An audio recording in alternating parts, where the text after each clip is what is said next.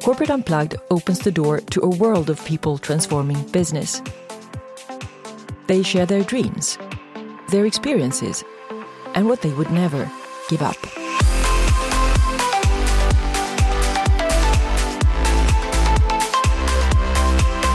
So I'm so glad to have Srikumar Rao here with me in New York. Welcome to my podcast, Srikumar. You're more than welcome, Vesna. It's my pleasure to be on your podcast. Thank you. So we are in the middle of New York, and you are actually transiting, you're kind of moving around, traveling a lot, and you will be heading off tomorrow. So I think that we really had good flow to be able to meet up. Yes, the universe played a helping hand. You see? You know a lot about these things, I know. We'll come back to that. As an introduction, Dr. Srikumar Rao is one of the top MBA professors in the US. He's a legendary motivational teacher and a pioneer of practicing happiness. He has helped thousands of executives and entrepreneurs all over the world discover deeper meaning and achieve quantum leaps in effectiveness and become more creative and inspiring leaders. So I think you have a wonderful task, to help people achieve more, to feel less stress, and actually experience joy and richness in life. So I'm thinking, no wonder that you have a fan club, I know. Which is unique. But is it a myth that you become happy when you succeed, or is it vice versa? It's neither a myth nor is it vice versa, and let me explain. We are all wanting creatures, and we believe that we are incomplete, we're not full, and we need something outside which will fulfill us. And typically, if you're ambitious, bright, and educated, and most of the persons who come to my programs fit those categories, then you desire success, you desire fame, you desire money, financial plenty.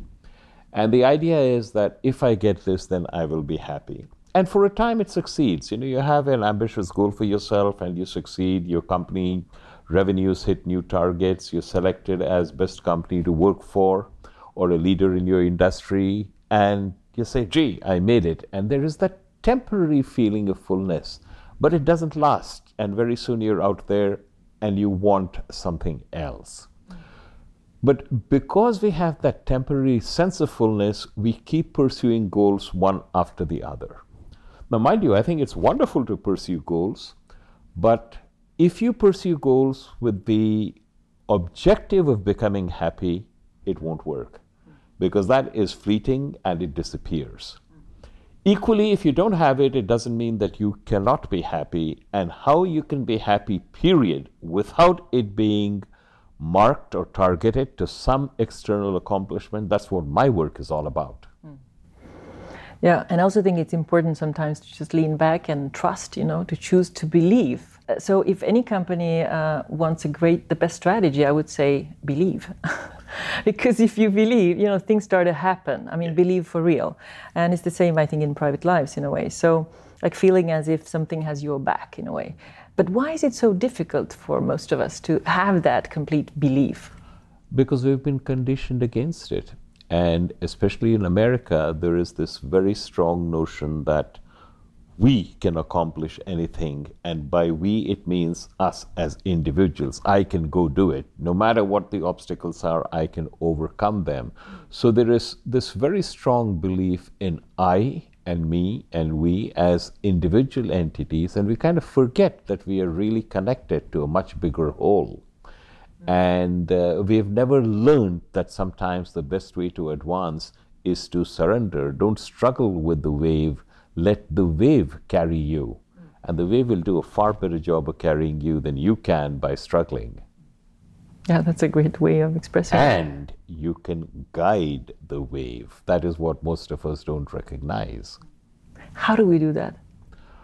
Well, it's a combination. It's an art more than it's a science. First of all, you see where your natural inclinations are taking you, what you're particularly talented in. You have to marry that to a greater cause. In my view, you cannot achieve success, you cannot achieve happiness unless you're part of something which is bigger than you are. You're doing something where you are of service to a broader community. You're doing something which will leave this broader community in some way better than before. And your job is to be of service to make that happen. You have tremendous flexibility in defining both the greater good and the greater community. But unless you can find something which is bigger than you are, in the service of which you can subsume, if not your whole life, at least a big chunk of it, then you are going to live a mediocre existence. You're not going to be truly happy. But once you start moving in that direction and you throw your intent out and you strive, but at the same time you relax into your intention, then all kinds of serendipitous opportunities occur. You'll find that your life takes strange directions. You meet the exact persons you need who can help you achieve what you need to achieve. It's synchronistic. You have to experience that, and when you do, you will find that every day is a blast. But that is against what the prevailing culture is, and that's why we find ourselves struggling where no struggle is necessary. Hard work is necessary, but when you're in this state, it doesn't feel like work.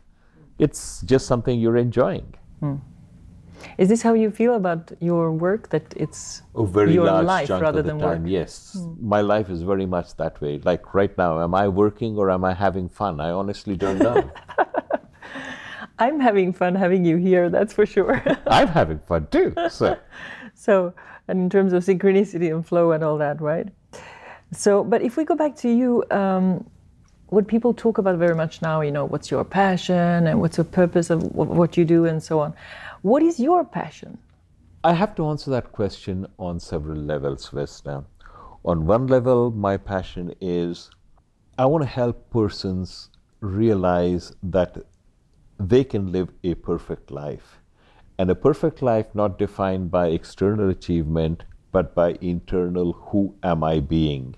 And the more you receive clarity on that, the more you find the external life does in fact turn out better than you expected it would. But on another level, my passion is helping people understand that the sense of separation they have, the sense of an individual identity and an ego, that's an illusion. And deep down, we are all connected, we are a single whole. And once you recognize that and the feeling of separateness falls away, that's when you have true joy and it never ends. That is a spiritual quest. I'm on that myself. I don't know where I am in that journey, but frankly, at this point, I no longer care. I just go each day and say, am I feeling more like that than I am before? And helping other people realize that, that is also a passion. Because now I want to state something, Vesna, for your listeners. The only thing we ever do in life is we work on ourselves. So all of the roles that we play, I'm a businessman, I'm a father, I'm a mother, I'm a son. All of those are roles that we play. And we play the roles to the best of our ability. But in playing those roles, what we're really doing is we're working on ourselves. And that's the only thing we ever do in life. We work on ourselves.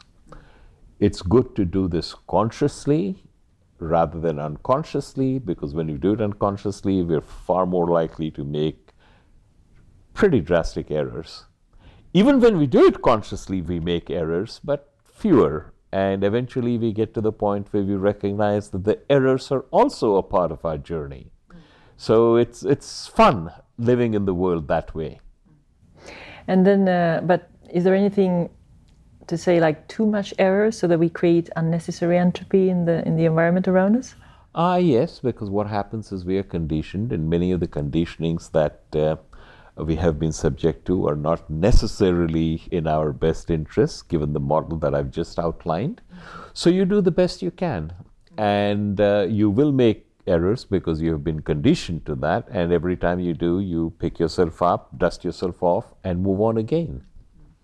And when you do that, you'll find each time you make an error, you recognize it's an error, but you don't beat yourself up and say, I did it again, and you go on. And that's really the best way to live life. What is the point with life? Well, that is a problem of our thinking mind, right? Because as intellectually curious creatures, and we are type A people who live in our heads, we always think there has to be a reason for everything, and let me find out what the reason is.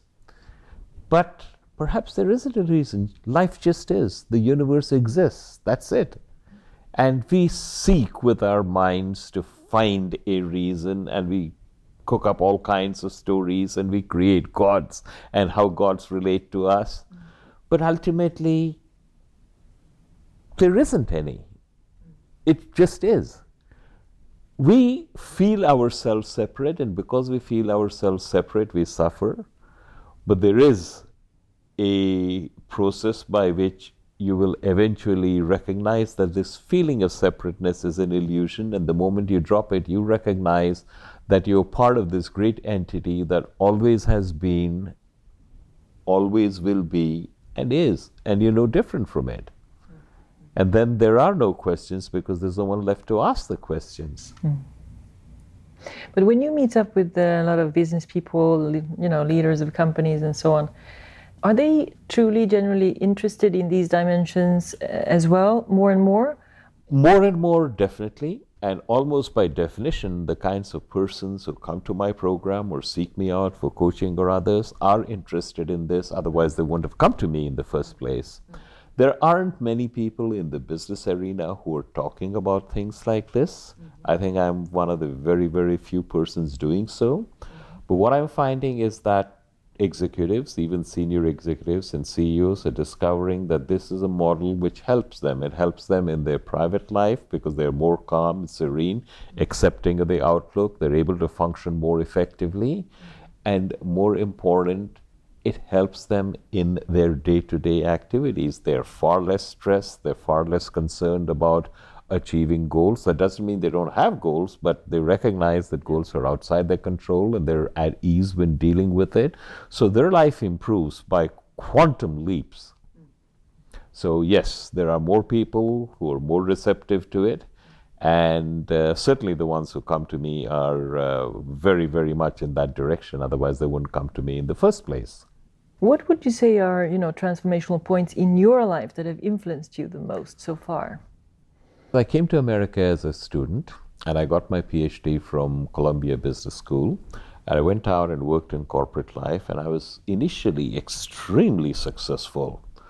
Then I thought, I was also arrogant, and I thought, gee, I accomplished all of this by myself.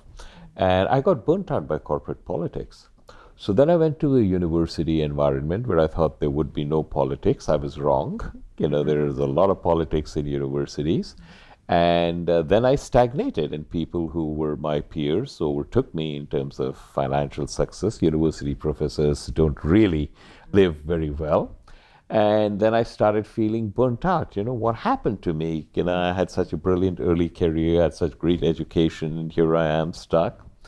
All my life I'd been reading a lot of books, spiritual biography, mystical autobiography. They would take me to a wonderful place, and then I came back to the real world, and I was frustrated and stuck. So I decided that if all of this was only useful when you were sitting quietly thinking peaceful thoughts, but not when you came to the hurly-burly, it was useless. But somehow I knew that wasn't true. I knew that this was very valuable, maybe even the only thing that was valuable. I just hadn't figured out how to make use of it. So one day I came up with a brilliant idea, my brilliant idea, which is, why don't I create a course which takes the teachings of the world's great masters, strips them of religious, cultural, and other connotations, and adapts them so that they're acceptable to intelligent people in a post-industrial society. And the thought of doing something like that made me come alive. So that's when I started the course, and gradually it took over my life. And now this is the only thing I do. I am tremendously satisfied. I get up in the morning and I honestly don't know whether I'm working or playing. I meet the most wonderful people.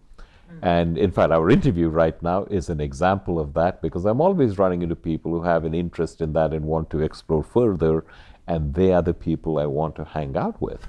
So it's all working together beautifully. I don't know what each day will bring, but I'm perfectly okay. I'm leaving early tomorrow morning, and I'm conducting 2 workshops for CEOs of companies.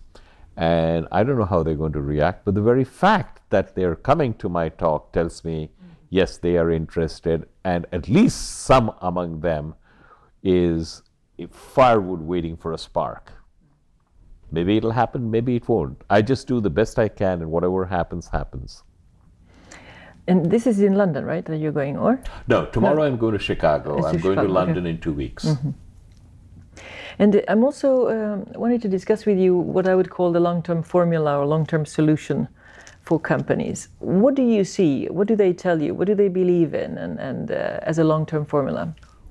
Well, let me tell you what they currently believe in, and let me tell you why I think it's unsustainable. What many companies currently believe in is, and business schools are complicit in propagating this point of view, is that you have to, quote, maximize shareholder wealth, or you have to maximize income or revenues. And I think that that is very lopsided, and companies have lost sight of the fact that their primary purpose is to solve a problem. And they have to run themselves so that they benefit all stakeholders. There's a lot of lip service being paid to that. We even have things like B corporations and corporate social responsibility. But by and large, I view the efforts of most companies in that direction as window dressing. They're not really committed to that. But this is changing because increasingly the millennials are not putting up with the business model that the boomers and the Generation X's put in. They're demanding something different. And I see signs that it is going to come about. I see signs in many ways, major corporations, Fortune 50 type companies are now calling me in to speak to their employees. I'm finding that the employees resonate with what I'm talking about. So there is a shift coming in, a cultural perception that business has gone awry and we ought to set it straight. It's still in the early stages, but I think that it's gaining traction. Mm-hmm. Do you find that certain parts of our world are more ahead than the US, for example? Actually, in the US, it's kind of split because there are companies, some of them smaller companies, but fast growing, where they are much, much more in tune with the view that I just articulate. In Europe, I can tell you that I find a great deal of receptivity to what I'm talking about. I just came back from Barcelona, where I spoke to a number of organizations, and they completely understood that, said, yes, this is what we would like to see.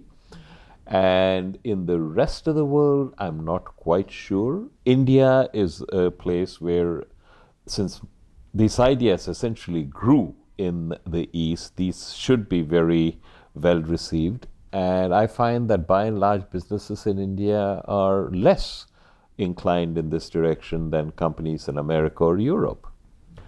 Everybody will move in that direction, but I think that the cutting edge is here in America and in Europe. And when you find these leaders and companies, for example, in Barcelona, that say, yeah, this is what we want, can you help them get there quicker, or is it a process they have to go through? It's both. I can help them see things as a result of which stuff which was in the back of their mind as an amorphous idea suddenly becomes crystal clear.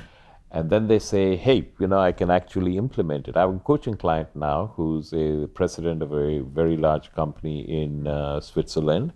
And he was a student of mine when I was teaching at Columbia Business School. So he's known me for a very long time.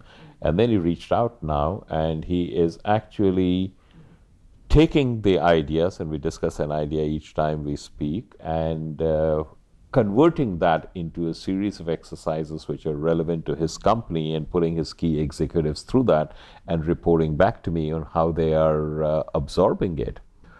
So I see a distinct trend in that direction. I have another coaching client right now, and she is a surgeon, and she is expanding very rapidly in private practice and hiring many more surgeons. And she wants everybody to be exposed to the kind of thing that I did with Mind Valley. Mm-hmm, mm-hmm. If you would assume that you have all doors open to you and all kinds of resources available, is there anything in particular that you would definitely go about and innovate or change immediately? Yes. I'd like several things. I'd like people to understand that the world we live in is not a real world. We have constructed it.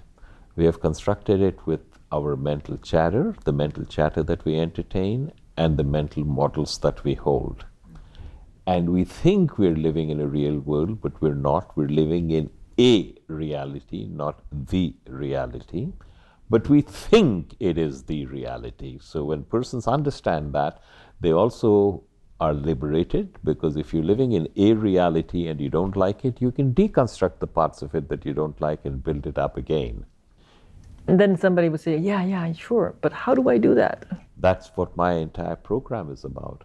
Because Vesna, look, at some turning point, and the two most important turning points are your birthday and New Year's Eve, we all go, from now on things are going to be different. I'm going to eat healthy, exercise regularly, quit smoking, stop procrastinating. Generally, it doesn't work because we try to implement these resolutions by an effort of will. When you try to implement resolutions by an effort of will, you're doing violence to yourself. Odds are very good you won't succeed, but even if you do succeed, there's probably a byproduct you're not very happy about. The process that I have developed enables you to make changes. These are significant changes and they last. And the reason that happens is because you don't make these changes by an effort of will, you make it by examining the mental models that you hold, which lead you to behave in particular manners. And once you make changes in your mental model, you don't even have to think about making behavioral changes, they happen automatically. It's a very powerful process and it's long-lasting. So that's what my work is all about. That's how you go about changing the reality that you experience. And once you find out how powerful it is, and it works for you in a couple of cases, you become a convert and then say, okay, there are other situations that I can tackle with using this. But can you give an example of such a thing? Oh, absolutely. Okay, let me give you an example where we had someone who was an investment banker, and he was putting in very long hours, and it was causing a lot of friction with his wife. Every time he came back, she would snap at him for doing again. He missed many family functions, he missed his children's school recitals and so on, and she would accuse him of not caring for the family. And in his head, she was being unreasonable because he was putting in long hours and making good money to care for the family. In his head, he was doing that for the family, and she was, snappish. They'd get into fights. And one day, when he was doing my program, we have an exercise called the alternate reality exercise. And somebody suggested to him that when his wife got angry at him when he came, it was because she wanted to spend time with him. She loved him, and she didn't want to be apart. And that it was not a particularly good way of expressing it, but that's what was happening. So he said, okay, let me work on that. And the next time when he came and she scolded him for coming late and said, okay, son's gone to sleep, you can't even see him anymore. Dinner's there, and instead of reacting angrily as he normally would, he heard, oh, she's saying, I miss you. So I said, it must have been really difficult for you, and something had happened on a domestic, it must have been, that was the first time he said something like that, and he genuinely wasn't angry at her for reacting the way she did. And she looked at him as if something strange had happened and stalked off. But he did that again and again, and gradually the entire nature of their interaction changed. She stopped scolding, they started talking, they became intimate again, and it was a complete transformation in their relationships. Because as long as he was living in the world where she is unreasonable and she doesn't recognize how hard I'm working for the family, and moved down to, she wants to spend more time with me, and unfortunately circumstances are such that it isn't, but she needs me, and I have to do what I can. The dynamics changed immediately. When you change, the universe changes. And the best way to experience this is to actually try out and see, yes, it does happen. And it's very powerful. And my experience in terms of potential conflicts or disagreements in a business environment is that whenever it happens, if everybody directs their energy and intention on something bigger than what's going on, right, it kind of goes away. It's like a shadow that you're approaching. Right? Absolutely. Or even if it doesn't go away, the tension dissipates to such an extent that you can come up with a workable solution. Absolutely true. The intent is what is important. And if you could give of course, lots of advice, but let's pick one of the most important one from you to leaders, who, however you chose to define leaders. What would that be? Act and live in an other-centered universe. Too often our leaders, so-called leaders, are very busy figuring out what they can do so that the organization prospers. But the real intent is, how can I get ahead in the organization? How can I benefit? How can I get more money, higher position, greater acclaim, things of that nature. And you tend to view people as mechanisms, not what's good for Vesna, but how can I make Vesna more effective? Because if I do, then she will accomplish her goals. If she accomplishes her goals, I accomplish my goals, and good things happen to me. So I really don't care what happens to Vesna. Well, I do, but not so much. I do care that Vesna perform satisfactorily so that I can benefit.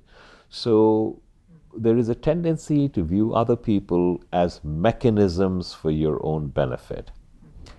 And I would like them instead to see other people as, these are human beings, and for some reason, karma, destiny, whatever, we are together, what is it that I can do to help this person reach his or her potential, to be a happy, fulfilled human being?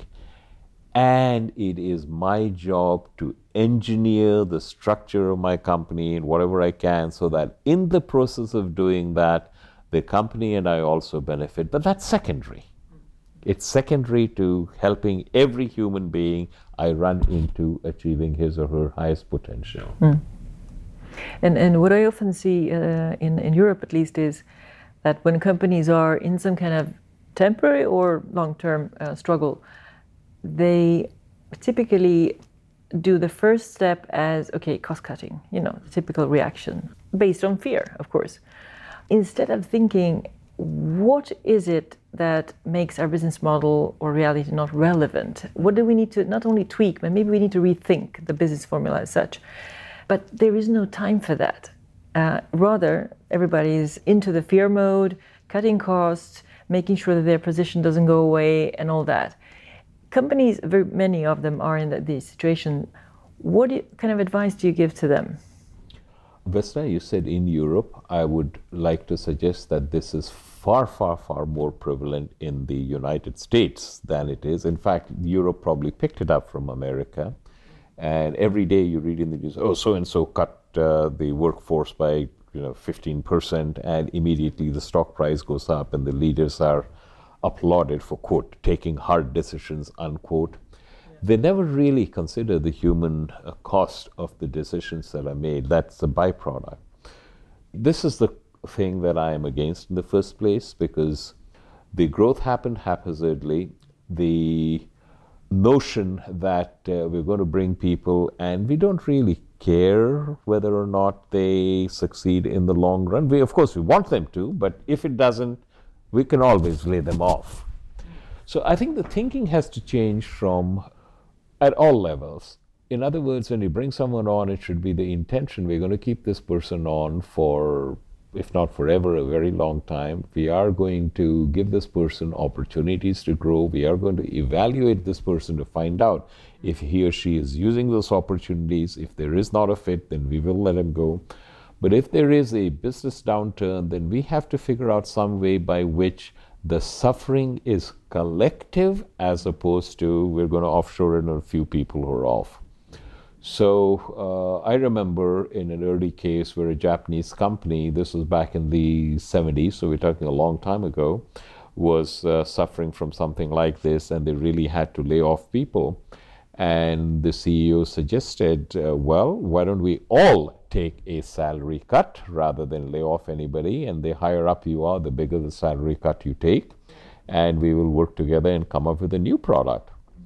And they were very successful. And executives of that company actually called up competitors, say, we've fully trained workers. Would you like to hire them? And if you do, you get them at half price, because we'll pay half the salary and you pay half the salary. And it worked beautifully. I'm happy to notice, to point out to you that in America, there is a company, it's called the Barry Wehmiller Companies, run by Bob Chapman, who has become a good friend of mine, and he follows exactly the same policy. I remember an instance, and I wrote about it too, where he took over a company which was in dire trouble, and he announced, I'm not going to lay off anybody, but everybody will take a 4-week furlough. You don't get paid and you take a 4-week leave. And many of the executives took that, but they showed up for work anyway. And they were able to turn that company around. So that attitude is something that I think more companies need to have. I see nascent signs that this recognition is coming in, but we really need to go a lot further in that direction. What about you? If you were to give advice to yourself like 15, 20 years ago, what would that be? Continue, have faith in the universe, continue doing what you're doing and begin earlier. It took me far too long to realize that this is what I really should be spending all my time doing, because I was holding on to security. I was a tenured marketing professor at a major university, and you need the security. And if I was doing things all over again, I'd have been doing exactly the same thing, only I'd have started a lot earlier. And we all have that kind of, I think, base case that we want some kind of level of yes. comfort and so on, right? And every time we get out of that comfort zone, we're happy yes. that we did it eventually. Mm-hmm. So, yeah, for sure. I think that's a common denominator you share with a lot of other people. They would say, okay, love to do what I did now, but I should have done it like 10 years or so yes. earlier. But life is long, so there's still a way to go. And that leads me into another question, which is nowadays, especially with the digitalization and so on, a lot of classic roles, job roles are going away and so on. What is your take on what are all people going to do eventually? That's a very good question, Vesna. I think that what is happening in the world today is different from what's happened in the world before. They always talk about parallels. Oh, look, we had industrialization, as a result of which the agricultural economy, came to a halt. And, at one time, 70% of the population of America was involved in agriculture. And now it's something like 2% to 2.5%. And we have these massive combines that do that. But you really don't have to worry because, look, industrialization came about and that happened.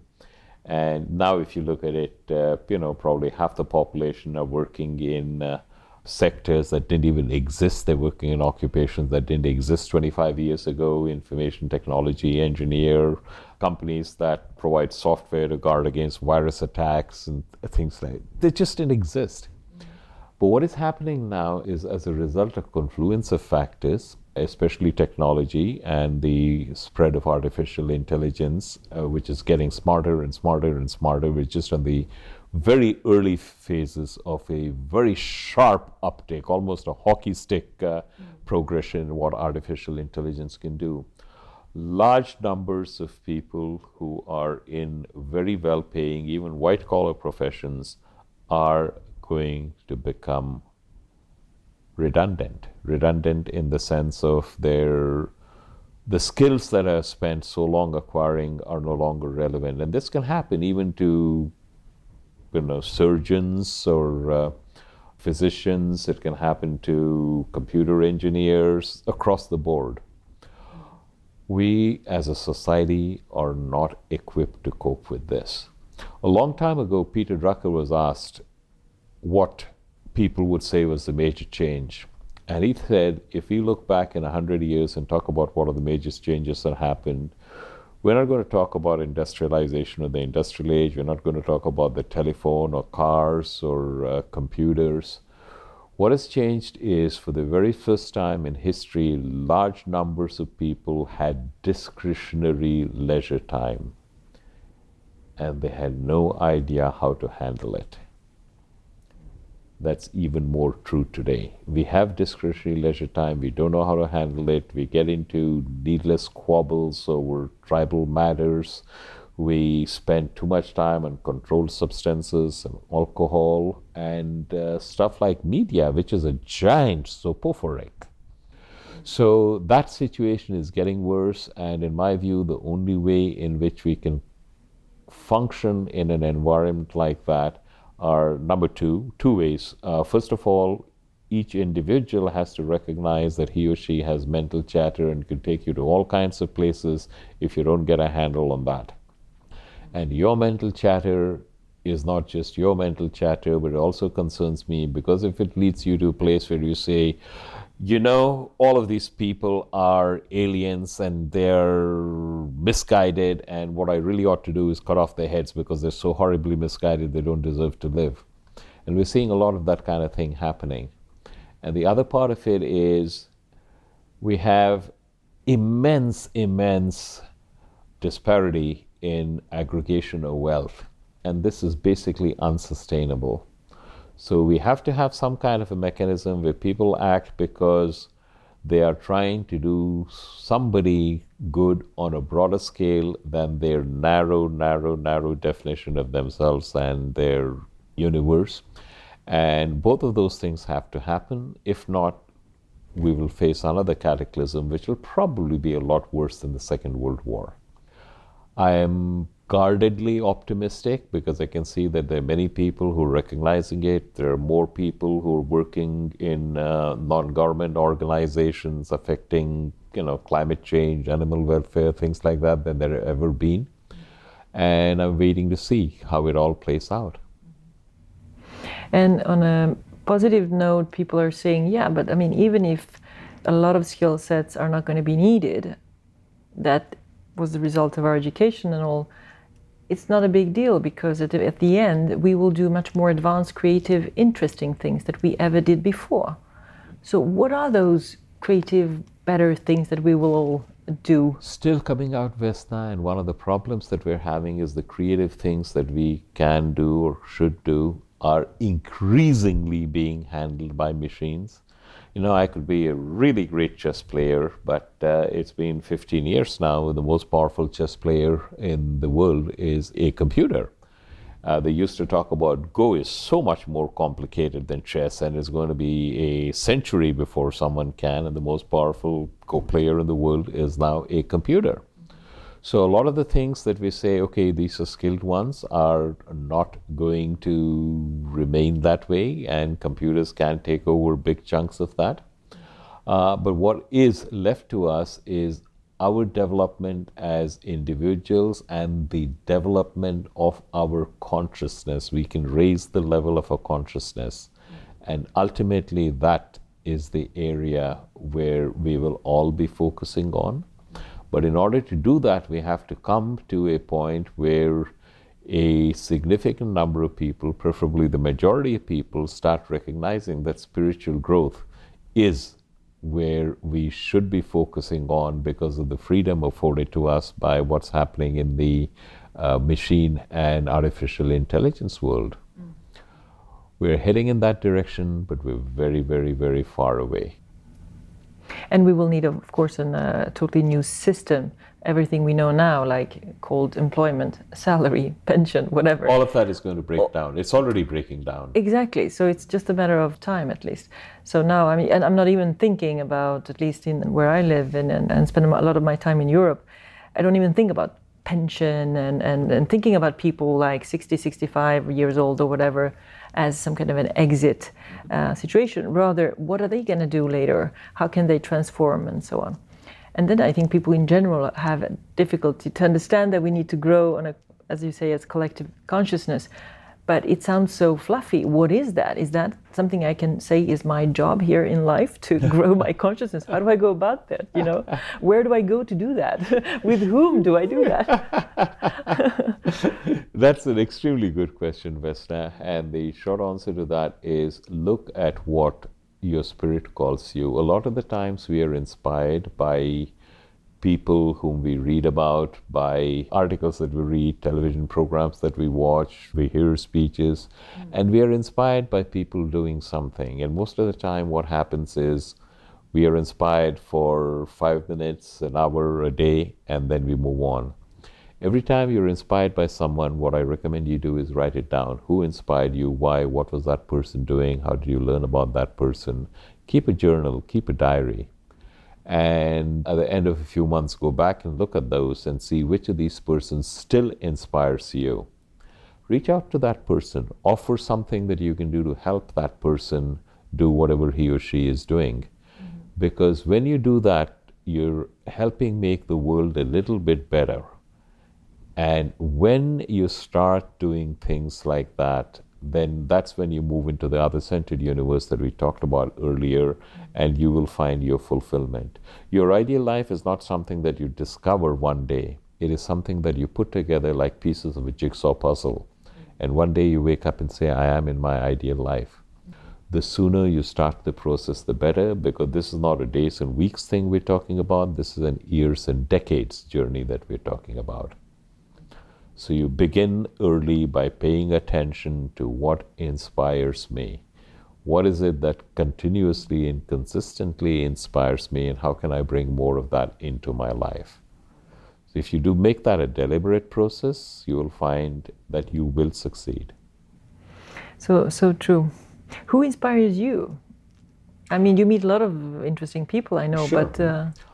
If I had to pick who are the people who had a big influence on me, I'll mention 2 or 3 right now, and I'll tell you where you can find the others. One person, probably the biggest single influence on me, was an Indian sage called Ramana Maharshi, who lived in the 19th century and into the midpoint of the 20th century, died just before I was born.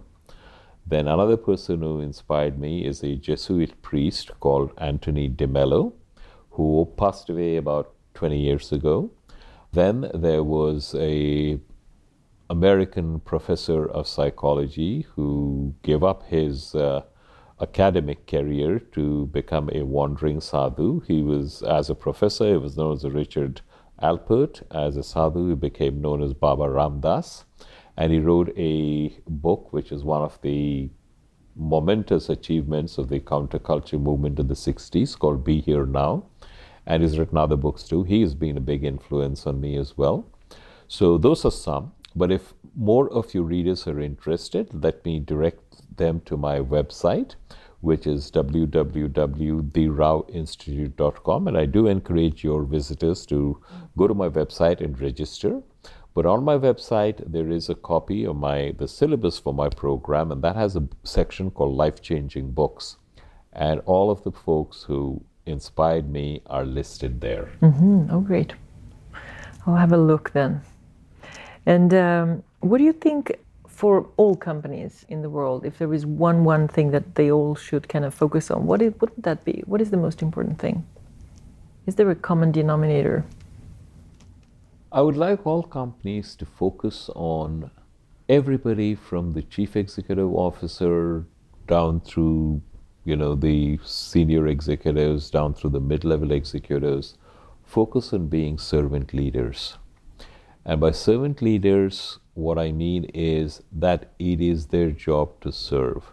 They are in their position not to accumulate money or power or hierarchy or boss around people, but to serve. And they serve several constituents. They serve the customer. They serve all the people who are their team members and work within the company.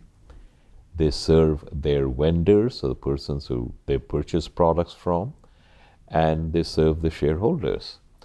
So the idea is to be of service, not that you're going to take care of one class at the expense of everybody else, but this is a balancing act, and I have to make sure that all of these parties are receiving from me what they need in order to be better human beings. And have constantly that as their intent for each day.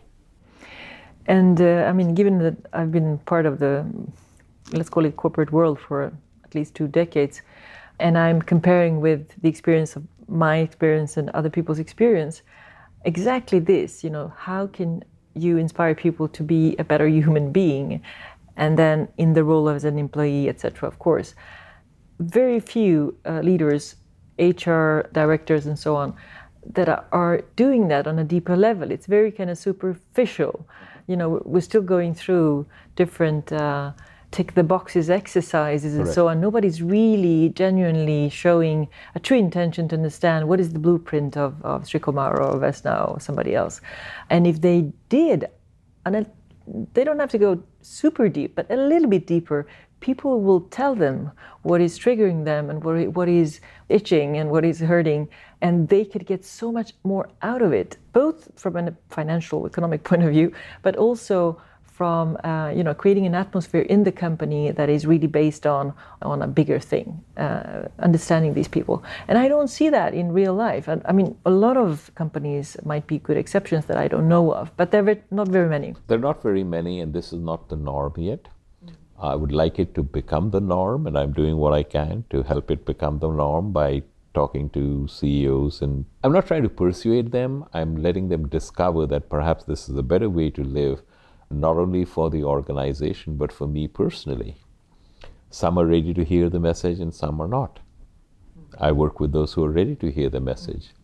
And I think that this change is coming, and it will have to, because the present mode of organization is unsustainable. So it will collapse. Whether it will collapse in 2 years or 20 years, I don't have a clue, but it will collapse because it cannot carry on. And it will be replaced by something better. So I'm guardedly optimistic. And in the meantime, I'm trying to do my little bit to help bring that change come sooner rather than later. Mm-hmm. For some reason, I'm come to think about the generation of my son now, who is 16, 17, and so on. A lot of people who are listening to this are typically having kids, in the age of whatever it is, 5, 15, and so on. Is there any advice to that generation that you have? Yes, actually the advice is not very different from what I have the oldest, but I'd like to add that you really are in charge of remaking the world, because my generation has screwed it up pretty badly for you, and I apologize for that. But at the same time, there is an opportunity here for you to change things around. So start focusing on the human being, start focusing on how can you help improve the human condition. That's what the function of companies are, and that's what your function is, to be of service. And you get to decide how you want to be of service, to whom you want to be of service, and how much you want to be of service. But if you all make that decision, then the world will be a different place. And what do you think the world needs most at this time?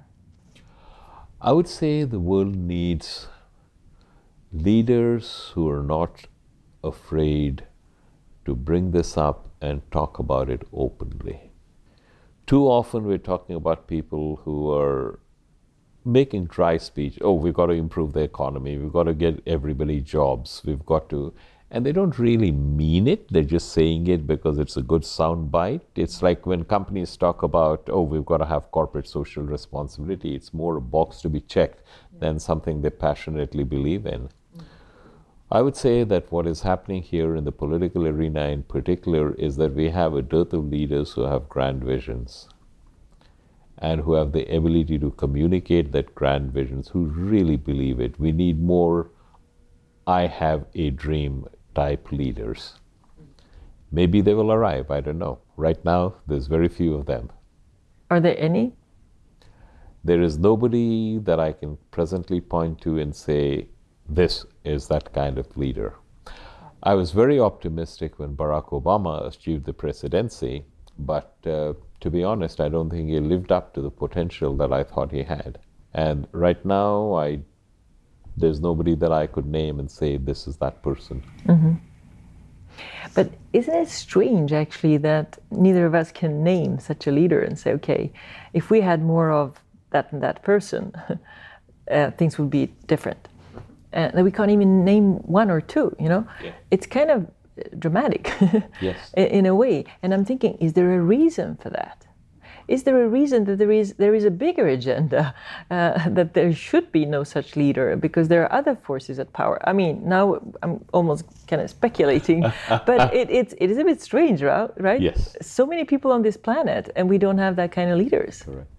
But at the same time, I think that in many respects, see, what happens is we look at the world and we see it's in turmoil. There's all kinds of populist forces let loose. There is more division than there has ever been. And that's what we see, because that's what we've been conditioned to see in terms of media.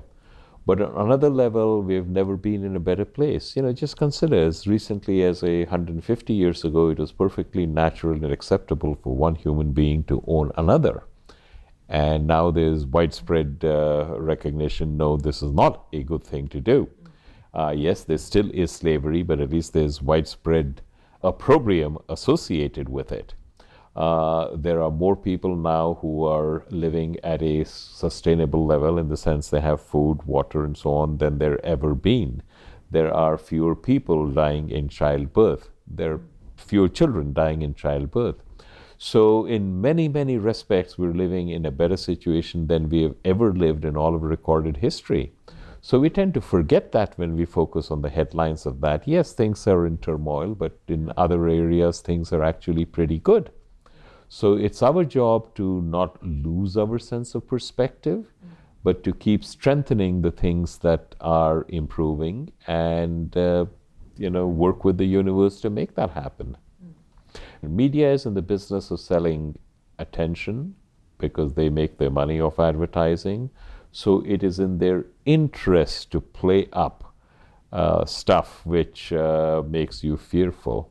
That's the nature of media, just the way it is. I think that we are not being well served by the system that we set up for this. So we ought to recognize that and turn our focus on, yes, some things are bad, but there are so many things which are good and have never been better, and work to continue making that happen. So true. And also my final comment on these leaders, that we actually need to remember that we are all leaders. Yes. In that sense, I mean, you're inspiring somebody, I'm probably hopefully inspiring somebody, and so on. And we can also see each individual as a perfect example to follow. So Absolutely. We don't have to wait for the big leader either. Yes. So all the micro leaders that we are together create a certain force. Absolutely. And when there are enough micro leaders, a big leader will emerge from that. It's going to happen. Is there any thing that you would like to add, or any aspect that we didn't cover that you feel is crucial? Yes. I think that as you go through, one very important thing that I talk about is we tend to be goal obsessed. So I deal with entrepreneurs, I deal with senior executives, I deal with CEOs, and for a majority of time they have been taught that you ought to set a goal and you have to then undertake activities to achieve that goal. So they live on a sine curve oscillating between success and failure, and success is associated with elation, and failure with despair, and they tend to spend more time at the despair end of the spectrum. It's a lousy way to live life. One of my principal teachings is to get persons to understand that the outcome is fundamentally outside your control. The goal is outside your control. Any of a number of factors you couldn't even think of can derail you. Give you a classic example. We were supposed to meet today at 8:45, and I left well in time, and I was stuck for 15 minutes on a subway. Just said, the train in front of us is having mechanical problems. So because I had left enough leeway, made it on time, but it's quite possible I might have missed it altogether. So even when you plan, things happen. They are outside your control. Recognize that. So goals are very important because they set direction. So set goals, even ambitious goals, but recognize that whether or not you reach it is fundamentally outside your control, and make peace with that even as you're setting the goal. Then pour all of your attention into what are the actions that I can undertake to reach the goal. And you pour your emotional energy into that, and you forget about the goal. And when you do that, two things happen. One, you actually begin to enjoy the journey. And really, the journey is the only thing you have, Vesna. The destination is a mirage. You get there and then you're off someplace else. So when you invest in the process, not the outcome, you enjoy the journey, which is the only thing that you have. And paradoxically, when you let go of attachment to the outcome, the probability that you will get to the outcome you want actually increases. And it increases exponentially. That is a secret that I would like to share with anyone who listens to the podcast and anyone elsewhere. Invest in the process, do not invest in the outcome. It's so valuable and true what you say. And still a lot of people out there are, we're so much judged by KPIs and stuff, right? Yes, exactly. Yeah. All of those are important, but don't be obsessed with them. That's my point. Set them up, they're good guideposts, but pour your emotional energy on the actions, the activities. Thank you so much, Srikumar. I just want to ask you, how was it to be on the podcast? Very good. I had a very good sense of that right from the time you called. Otherwise, I wouldn't have agreed to do it because I get so many requests for this. And I basically probably turned down 90% or more of them. But I just got a vibration from you, and I went on my intuition and said, okay, we can make that happen if I come a little bit earlier. So we did. Thank you. So I'm very much looking forward to seeing it. Thank you. Thank you so much for sharing everything. To find out more about Srikumar and his work, you can head to theRaoInstitute.com, and you can also follow him on social media. And I also highly recommend that you check out his TED Talks and, of course, read his books. And there is a list of all of those, of course, on the website. So remember to subscribe to the podcast on iTunes and Spotify. And I also truly appreciate if you share this episode with the people you know would benefit from hearing it. So thanks for listening, and until next time, live with purpose and remember to unplug. Ciao. Ciao. Wonderful.